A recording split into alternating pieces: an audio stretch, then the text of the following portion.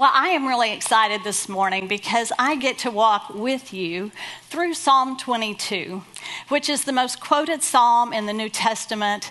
It is the song of Jesus. There's a reason this painting is up here, which you will hear about later. It's also one of the most common types of psalms.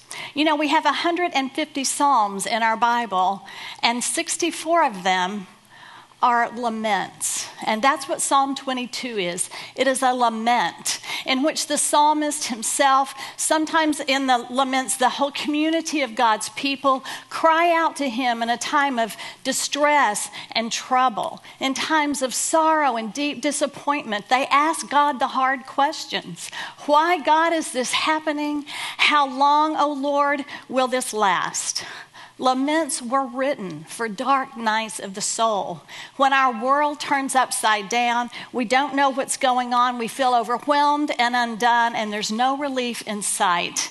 And my guess is we have all been there at one point or another, or we will be. It happens with long bouts of chronic illness or chronic pain, either our own or someone we care for. It happens when that dark cloud of depression just won't lift, or when grief rolls in again like a wave that threatens to take you under.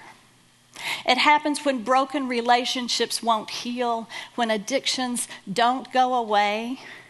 It happens when financial burdens keep you awake at night and you don't see how you're going to get out.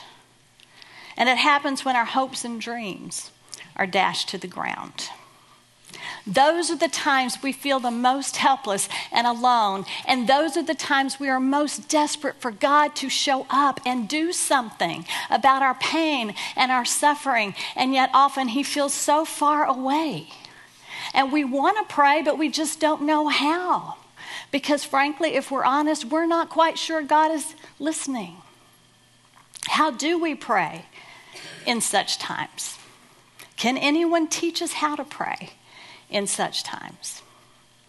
David Jeremiah, in his book, When Your World Falls Apart, says this: there is no textbook for genuine prayer.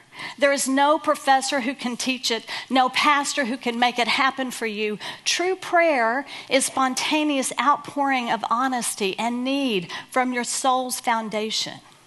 In calm times, we say a prayer. In desperate times, we truly pray. And that's exactly what David, the psalmist, models for us in Psalm 22. If you want to go ahead and turn there or scroll there. In this psalm, David models prayer for desperate times, and he knew plenty of them. Ironically, though, we don't know the particular occasion for Psalm 22. It's not in the superscript above the psalm, and we can't find any specific incident in the Hebrew scriptures of a time when David was actually experiencing what this psalm is describing. In fact, one commentator, Warren Wiersbe, observed that what David seems to be experiencing in Psalm 22 is not that of a sick man in a bed or a soldier in battle. It's the description of a criminal being executed. Indeed, it was the first words of Psalm 22 that the Son of David, the Lord Jesus Christ, took as his own as he was hanging on the cross. My God, why have you forsaken me?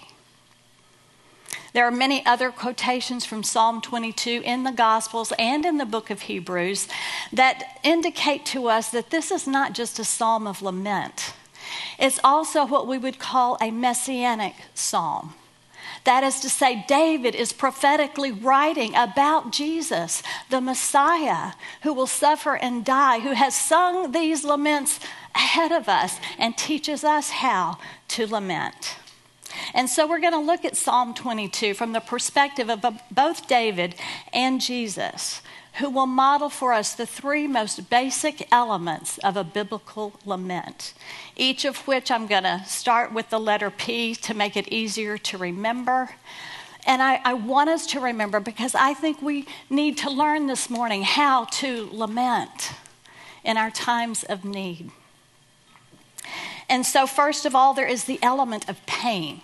In verses 1 to 21, we're going to hear the psalmist cry out to God, complain to God about how he feels God and other people are treating him and how he feels about that.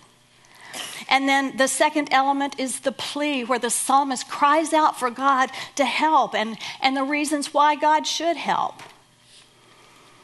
That's all in kind of the first half of the psalm. And then in verses 22 to 31, there's a complete change of tone as David shifts to praise. He includes statements of trust and confidence that God has heard his request and will answer. And we're going to get a sense of the real back and forth that happens as David struggles to move from pain to praise, from sorrow to celebration. It was no short path. It was long and it was hard. But David and Jesus show us how to turn to God in our pain and find that God will eventually turn our pain into praise. So let's get started. Psalm 22, verses 1 and 2. My God, why have you forsaken me? Why are you so far from saving me, so far from the words of my groaning? Oh my God, I cry out to you by day, but you do not answer, and by night, but I find no rest. So right out of the gate, Jesus and David show us what it looks like to turn to God in our pain. And it looks like completely being honest with God. They give us permission to take our hard questions and our raw emotions to God, to honestly express how we feel, how we perceive God is treating us, and why that's not okay. You know, they didn't keep a stiff upper lip. They didn't pretend they didn't hurt, or pretend that they weren't angry at God, or pretend that they weren't afraid of the future. They let it all out, and not just once. David cried out over and over again, Lord, day after day and night after night I cry out to you, but you are silent. I feel abandoned. God, where are you? Why aren't you answering me? Why are you treating me this way? You can almost hear David groaning as he wrote those words. Matthew's gospel tells us that Jesus whispered those words from the cross. No, it doesn't. That's not how Matthew remembered it. Matthew said Jesus was loudly shouting those words at God. Is that okay? Can we do that? Is it okay to shout at God in our pain? Is it disrespectful if we do it? I don't know about you, but I wasn't allowed to yell in my house growing up, much less at my parents. I would have been in deep trouble. And you know, as I grew up in the faith, somehow I got the impression that it wasn't even spiritual to feel, much less to express outrage or anger or disappointment to God. And so sometimes I would even feel guilty just feeling those emotions. And so I've never known quite how to handle my negative emotions. And so I learned to just kind of stuff it inside. Well, my Old Testament professor at Dallas Seminary, Dr. Brian Webster, was teaching our class about laments one day at a time in his own life where he was going through something really, really hard. So I pulled out my notes this week because I wanted to share a few thoughts with you from that. He taught us, he said, you know, there are several different strategies that we could adopt in dealing with our pain and our suffering. He says, you know, the first way, the way a lot of us handle it is we try to ignore our pain. You know, we stuff it down inside. We try to cover it up. We put on a brave face. But that doesn't really make it go away, does it? The second strategy that sometimes people use is they shake their fist at God in defiant anger. But you know, when we do that, we cut off the very source of our help in those times. The third strategy, Dr. Webster says, well, you can grumble and whine and complain essentially turning away from God and looking to other people and other things to help alleviate the pain. And he pointed out that's what the children of Israel did in the wilderness. Remember, over and over again, when they got into a tight spot, instead of keeping their focus on God who was in front of them in the pillar of cloud by day and fire by night, they turned away. They looked back toward Egypt. They said, we want to go back to Egypt, back to our old life, back to our old gods. This God isn't coming through for us. I know, let's make a golden calf. That will help our situation. But it didn't, did it? And God didn't take kindly to that sort of strategy. You can ignore your pain. You can shake your fist at God. You can turn away to something else or someone else to alleviate your pain besides God. Or, Dr. Webster says, you can learn to lament. And then he gave the best definition of lament I have ever heard. He said, you can face God as you weep with hands open, knowing that he will answer eventually.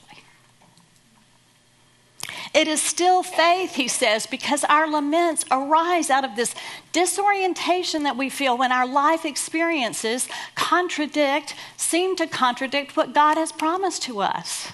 And what has God promised to us? Do you remember from last week, from Psalm 1? He's promised us a blessed life, an abundant life for those who would follow him.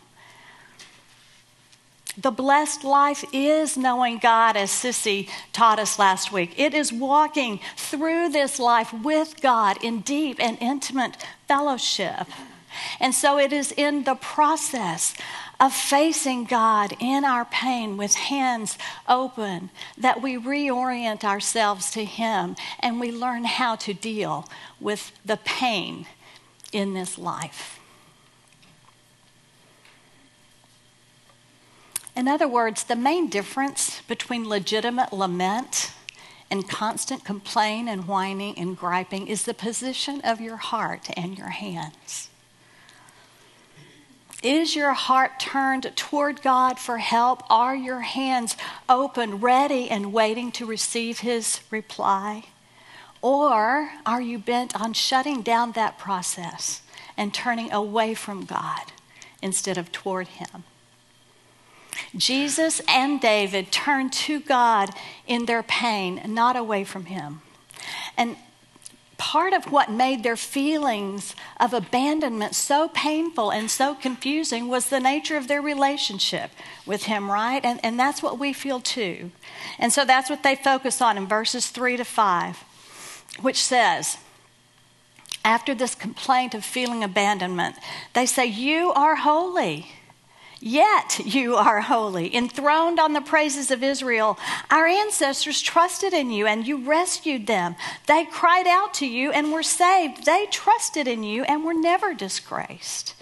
In other words, David is recalling God's character of holiness and his actions of faithfulness on behalf of his covenant people over and over again in Israel's history. And David is saying, I'm one of your people too. But you're not showing up for me now as you always did for them then. They were not disgraced, but I feel disgraced. I feel shamed. And not only that, Lord, but because you're not showing up for me now, my enemies feel free to treat me like dirt and mock my faith. This is how he put it in verses 6-8. But I am a worm and not a man, scorned by everyone, despised by the people. All who see me mock me. They hurl insults, shaking their heads. He trusts in the Lord, they say. Let the Lord rescue him. Let him deliver him, since he delights in him. Do you hear the mockers at the foot of the cross? Have you ever been mocked for your faith? Does the enemy ever whisper in your ear in hard times? A lot of good it does you to trust in God. He didn't prevent this from happening. He is not providing for you now. God must not really exist, or if he does, he's not really good. Or he doesn't love you. Or maybe your faith isn't strong enough. Or maybe you're just not worthy for his intervention. You're just a worm. See, when our pain goes on, that inner voice gets louder and louder, doesn't it? And it messes with our minds, and it affects the way we view ourselves and our identity. And so what I love about what David does next is he turns back to God, and he appeals to God to help him, not on the basis of his relationship as a member of God's covenant community, but on the basis of his personal relationship with God. This is what he says in verses 9 to 11. Yet you, God, you brought me safely from my mother's womb and led me to trust you at my mother's breast. I was thrust into your arms at my birth. You have been my God from the moment I was born. Do not stay so far from me, for trouble is near, and no one else can help me. You may not have known God since your birth, but he has known you. And in the beautiful poetic language of this psalm, he's saying, God created you, and he was the midwife at your birth.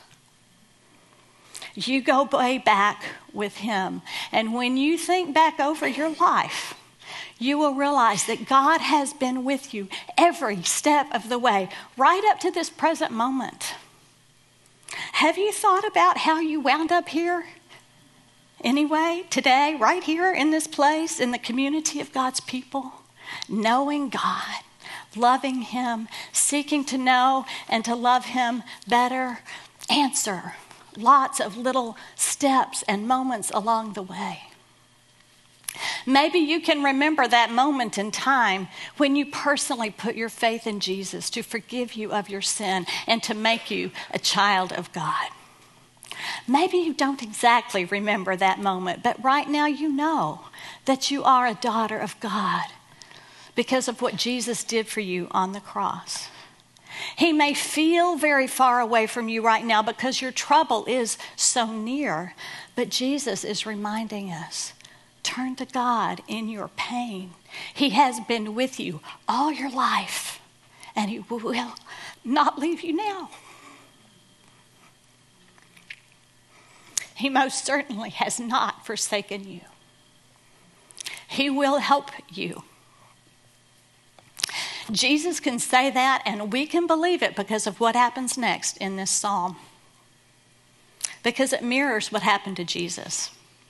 The next 7 verses essentially describe in gruesome detail the crucifixion of Jesus by a band of men so evil that he compares them to animals, dogs, roaring lions, wild bulls. We won't take the time this morning to reread these verses, but it is clear that Jesus' suffering is not only excruciating, but it is horrifically unjust. Jesus was innocent, suffering for no crime of his own, but for the sins and crimes of all humankind, yours and mine, that were laid upon his body. The Apostle Peter, quoting the prophet Isaiah, wrote these words, "He bore our sins in his body on the cross, that we might die to sins and live for righteousness. By his wounds you are healed." He's not talking about physical wounds. He was talking about the mortal wound in our souls that is caused by our sin. And Jesus became our sin and took the punishment that our sins deserved, which is death. And you know that death is not just the physical separation of soul from body. There is a spiritual death, a separation of our souls from God. Sin separates sinners from God. Our sin that was laid on Jesus' body separated Jesus from God on our behalf. And I cannot begin to understand, much less explain to you, how the unity of the Trinity was broken in those hours that Jesus hung on the cross. But I know that Jesus felt it. He understood that he was utterly forsaken by God. He knew it. He felt it, that yawning cavern of emptiness and darkness in his soul. You know, it is one thing for us to feel forsaken by God. It is another thing, and altogether life-altering, for us to realize that Jesus not only knows exactly how we feel, but that he understands by experience what it means to be forsaken by God. To have the Father turn away from you because your sins are so repulsive to his holiness. It was an excruciating price for the Father and the Son to pay. And yet somehow God's love is so great for us, we cannot even understand it. So great that God did not want to be separated from us for one moment of our lives. And so he sent his only Son. And Jesus willingly came, willingly took on our humanity, suffered in our place, and died. And because he was forsaken, we never will be. Jesus himself said it, I will be with you always, even to the end of the age.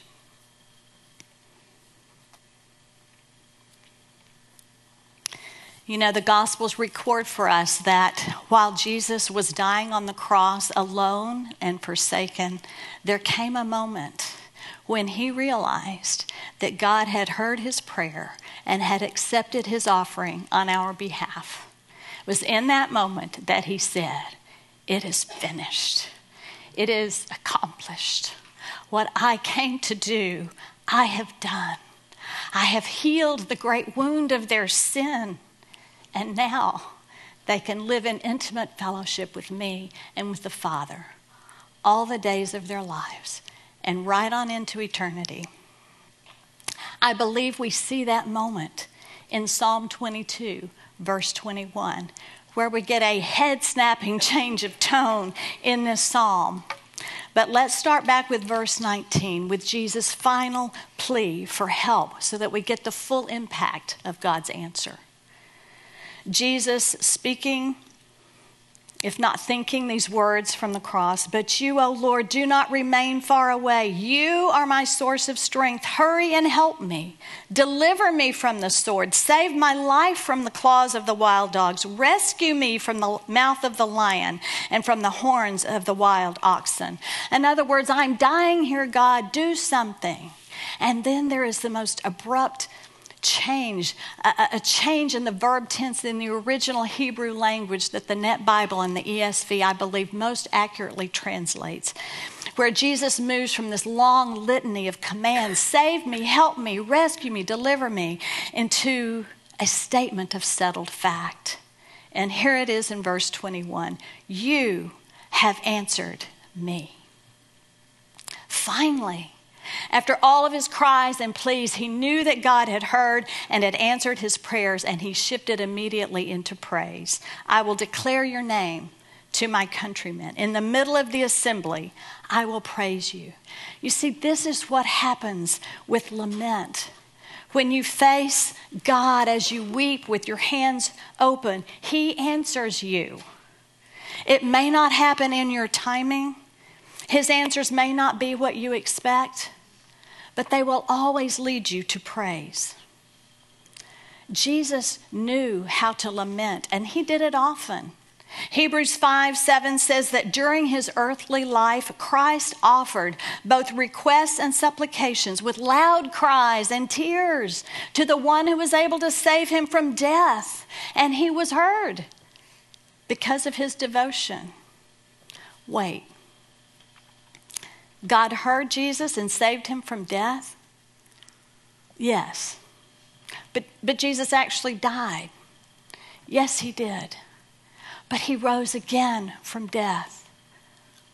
His death was just the doorway to new life for him and for us. From a human point of view, Jesus' death was untimely and tragic, and God's answer to his plea was unexpected and unimaginable. But it was the right, best answer. The rest of Psalm 22 essentially is resurrection language, encompassing all that will be accomplished through Jesus' life and death and resurrection and his future return. There is imagery of a great banquet where all of those who followed God in this life, the poor and the rich, the sick and the healthy, the young and the old, will feast together at God's table. And there will be a time when all nations will bow before him and every tongue will confess that Jesus Christ is Lord of all. Let's quickly move through the last few verses. Verse 26, the poor will eat and be satisfied. Verse 27, all the ends of the earth will remember and turn to the Lord, and all families of the nations will bow down before him. For dominion belongs to the Lord, and he rules over the nations. Skip down to verse 30. Future generations will be told about the Lord. They will proclaim his righteousness, declaring to a people yet unborn, he has done it. Jesus embraced his pain and he turned to God in it because he knew that God would turn his pain into praise, and not just for him, but for us all. That's what God does. That's what he always does. And that is what we need to declare to one another today, because God does not ignore our cries of pain. He hears, he responds, he saves. Turn to God in your pain and he will eventually turn your pain into praise. And when he does, it is appropriate to praise him in the community of believers. Dr. Webster says in his book on the Psalms, we need to hear the call of others to praise and be part of a community. When we lament, we benefit from hearing the voices of others speak the words of the Psalms. We need to pray. And so now I'd like to introduce you to my sweet friend Laura. Laura's Whalen. Laura joined my small group Bible study last fall. She's been such a blessing to us, and she has a story of lament to share with you for your encouragement. Thank you, Laura. Thank you, Alice. It's an honor to stand before you and share about my pain. So I arrived here almost a year. It was a year in March from Colorado. Lived in Colorado for 12 years. All our 4 sons were there, all newly married. And I was active in women's Bible study. I was a Bible study coordinator. And my husband received a job transfer here. And so we took it. And so instead of them leaving and cleaving, we left our sons. And we're cleaving here, the 2 of us. But it was very painful. It was very painful to be uprooted and leave everything that we knew there. That was our community for over a decade, in 12, 13 years, and come here. To me, this was like a wilderness here, and the Lord reminded me before I came. In Isaiah 43, 18, 19, he gave me this scripture before I even arrived. He said, I will make a way in the wilderness. I will make there rivers in the desert that will spring up. He's like, forget the former things. I'm going to do something new. And I tell you, when I arrived here, the first month or so, I didn't know a single person, and in the community that we moved into after I put my house together and was running out of things to do to fill my time, I constantly cried. I was crying. I was grieving my soul, my heart, missing community, missing my sons, our family that we did everything together with. Every weekend we had dinners together. I rock climbed with them. We hiked together. We did all sorts of things. I did it with the ladies too in our Bible study. But I didn't have any of it. I was uprooted. I felt displaced here. And it was very painful. I felt so alone. And I did have the Lord. I knew about the Lord. I have the Lord. I had a relationship. And I would cry out to him. And in my neighborhood, no one would talk to me. And I come to find out, primarily my neighborhood are Hindu Indians. And I have a really large black Border Collie Pyrenees mix, 90 pounds. All together. It looks like a wolf. And I would wave at my neighbors, and literally they would run away from me. They wouldn't come near me. Nobody would talk to me. You're talking a whole month of this. My kids would call, our sons and daughters would call once a week or every other week. But it's not the same. Not to have someone, of course, my husband would be bombarded when he walked in at times, to talk to have community with. And then one day after a month, as I was crying out to the Lord, just crying my heart, I'm so alone. I was so alone. I felt so desperately alone, forsaken in a sense. The Lord appeared to me. He appeared, Jesus, he was there all along. But in my tears and my pain, I couldn't see him, that he was there. In my suffering, my pain, all I could see was that I was upset, I was angry. Why was I here? Because my husband said, no, don't get a job, don't work. I want you to have a flexible schedule so we can travel together. I'm going to be going to all these different states and Denver all the time. So I didn't get a job right away. And so the Lord said, he appeared to me, and he kissed my face, and he hugged me, and he held me. I saw Jesus before me, and he called me to start painting. I used to paint. I was a former educator, but I taught elementary school, and he's like, no, I want you to paint. I started painting, and then all of a sudden, I met Mary Sue, and she goes to this church here. She came to me when I was walking my dogs. She approached me with a smile, and she petted my dogs. She wasn't even afraid of them. And they have a little white Maltese that all the Indian kids now think is the baby of Ruger, but it's not relatable. And she encouraged me. She wasn't afraid of them. And she told me about IBC, and we had visited a couple times, and she's like, keep going there. I've been there for 20-some years. It's a wonderful church. Get plugged into, the Bible study's coming up in the fall. And I did. I did get plugged into the Bible study. And I got to know these beautiful ladies in this small group. And they prayed me through this time of loneliness. And also, I told them about my neighbors. I was like, these Indians here don't know the Lord, and I see them everywhere. And God slowly made a bridge. One of them asked me to teach them how to paint. They heard that I've been painting. And so I brought her into my house. She overcame her fear with the dogs. Then she brought another friend. And I've been teaching a handful of Indian ladies. And then the Lord, one day in November, they asked me out. They wanted to paint their god, Ganesha, the elephant god. And I had been telling them, God is the creator. He's the artist. And they kept thinking I was referring to a god, a god. And then that day in November, when they asked to paint Ganesha, their god, their elephant god, God said, paint me, Jesus Christ, the all-powerful God of the universe, who created everything, who protects you, and who is right here stepping every moment of the day to be with you. He's right here, who forgives our sins. And this is what he had me paint.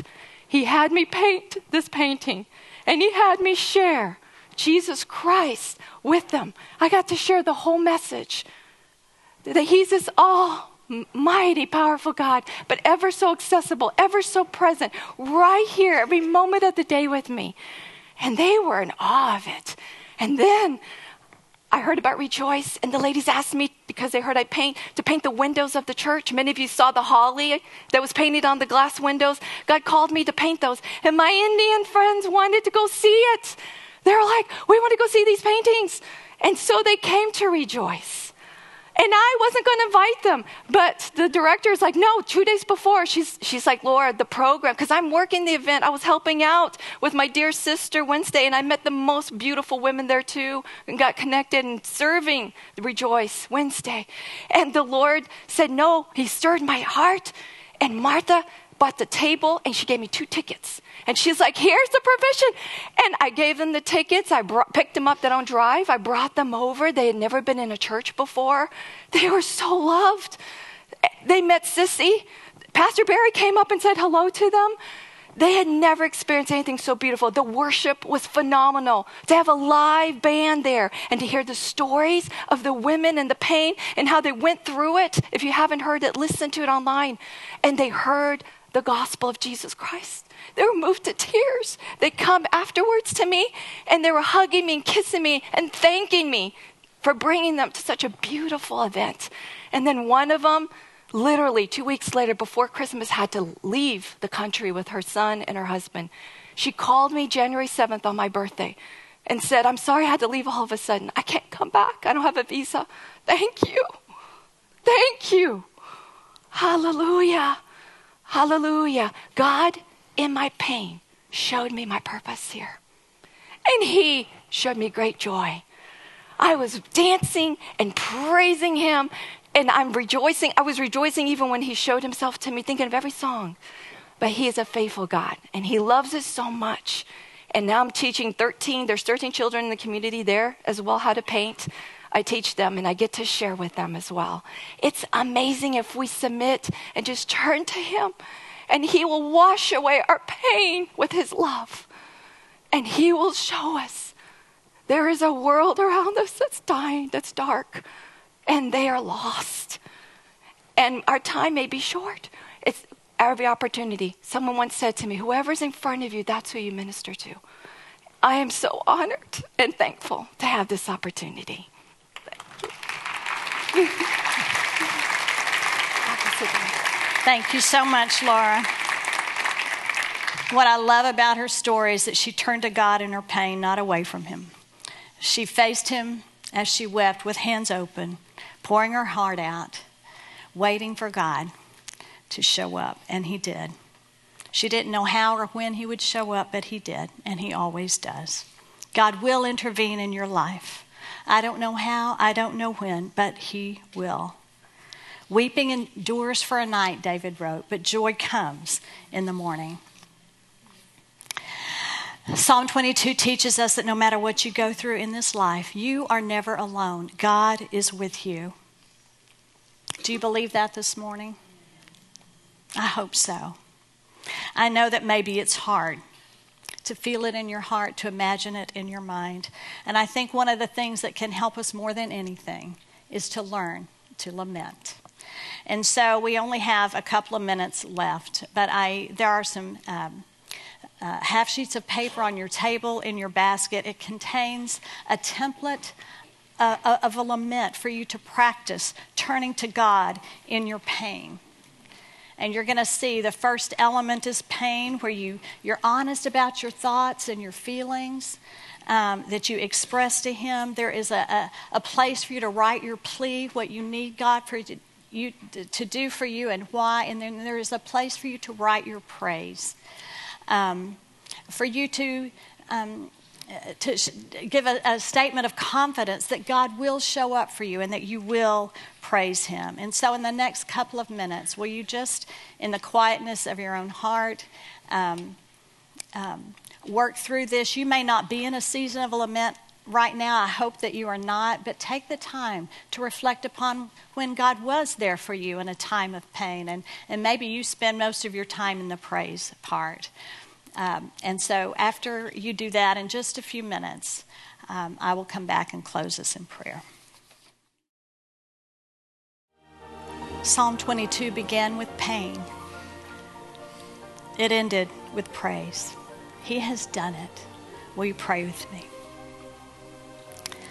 Father God, dear Lord Jesus, our Savior, Holy Spirit, our Comforter, thank you that you will never leave us or forsake us. We praise you, Lord, because we can turn to you in our pain. We can face you as we weep with hands open, knowing that you will answer us. You will turn our pain into praise. We declare that this morning. And we leave here, Lord, with hearts full of gratitude and hope that you have indeed heard our prayers and you will answer according to your goodness and your kindness in Christ Jesus, in whose name we pray. And all God's girls said, amen.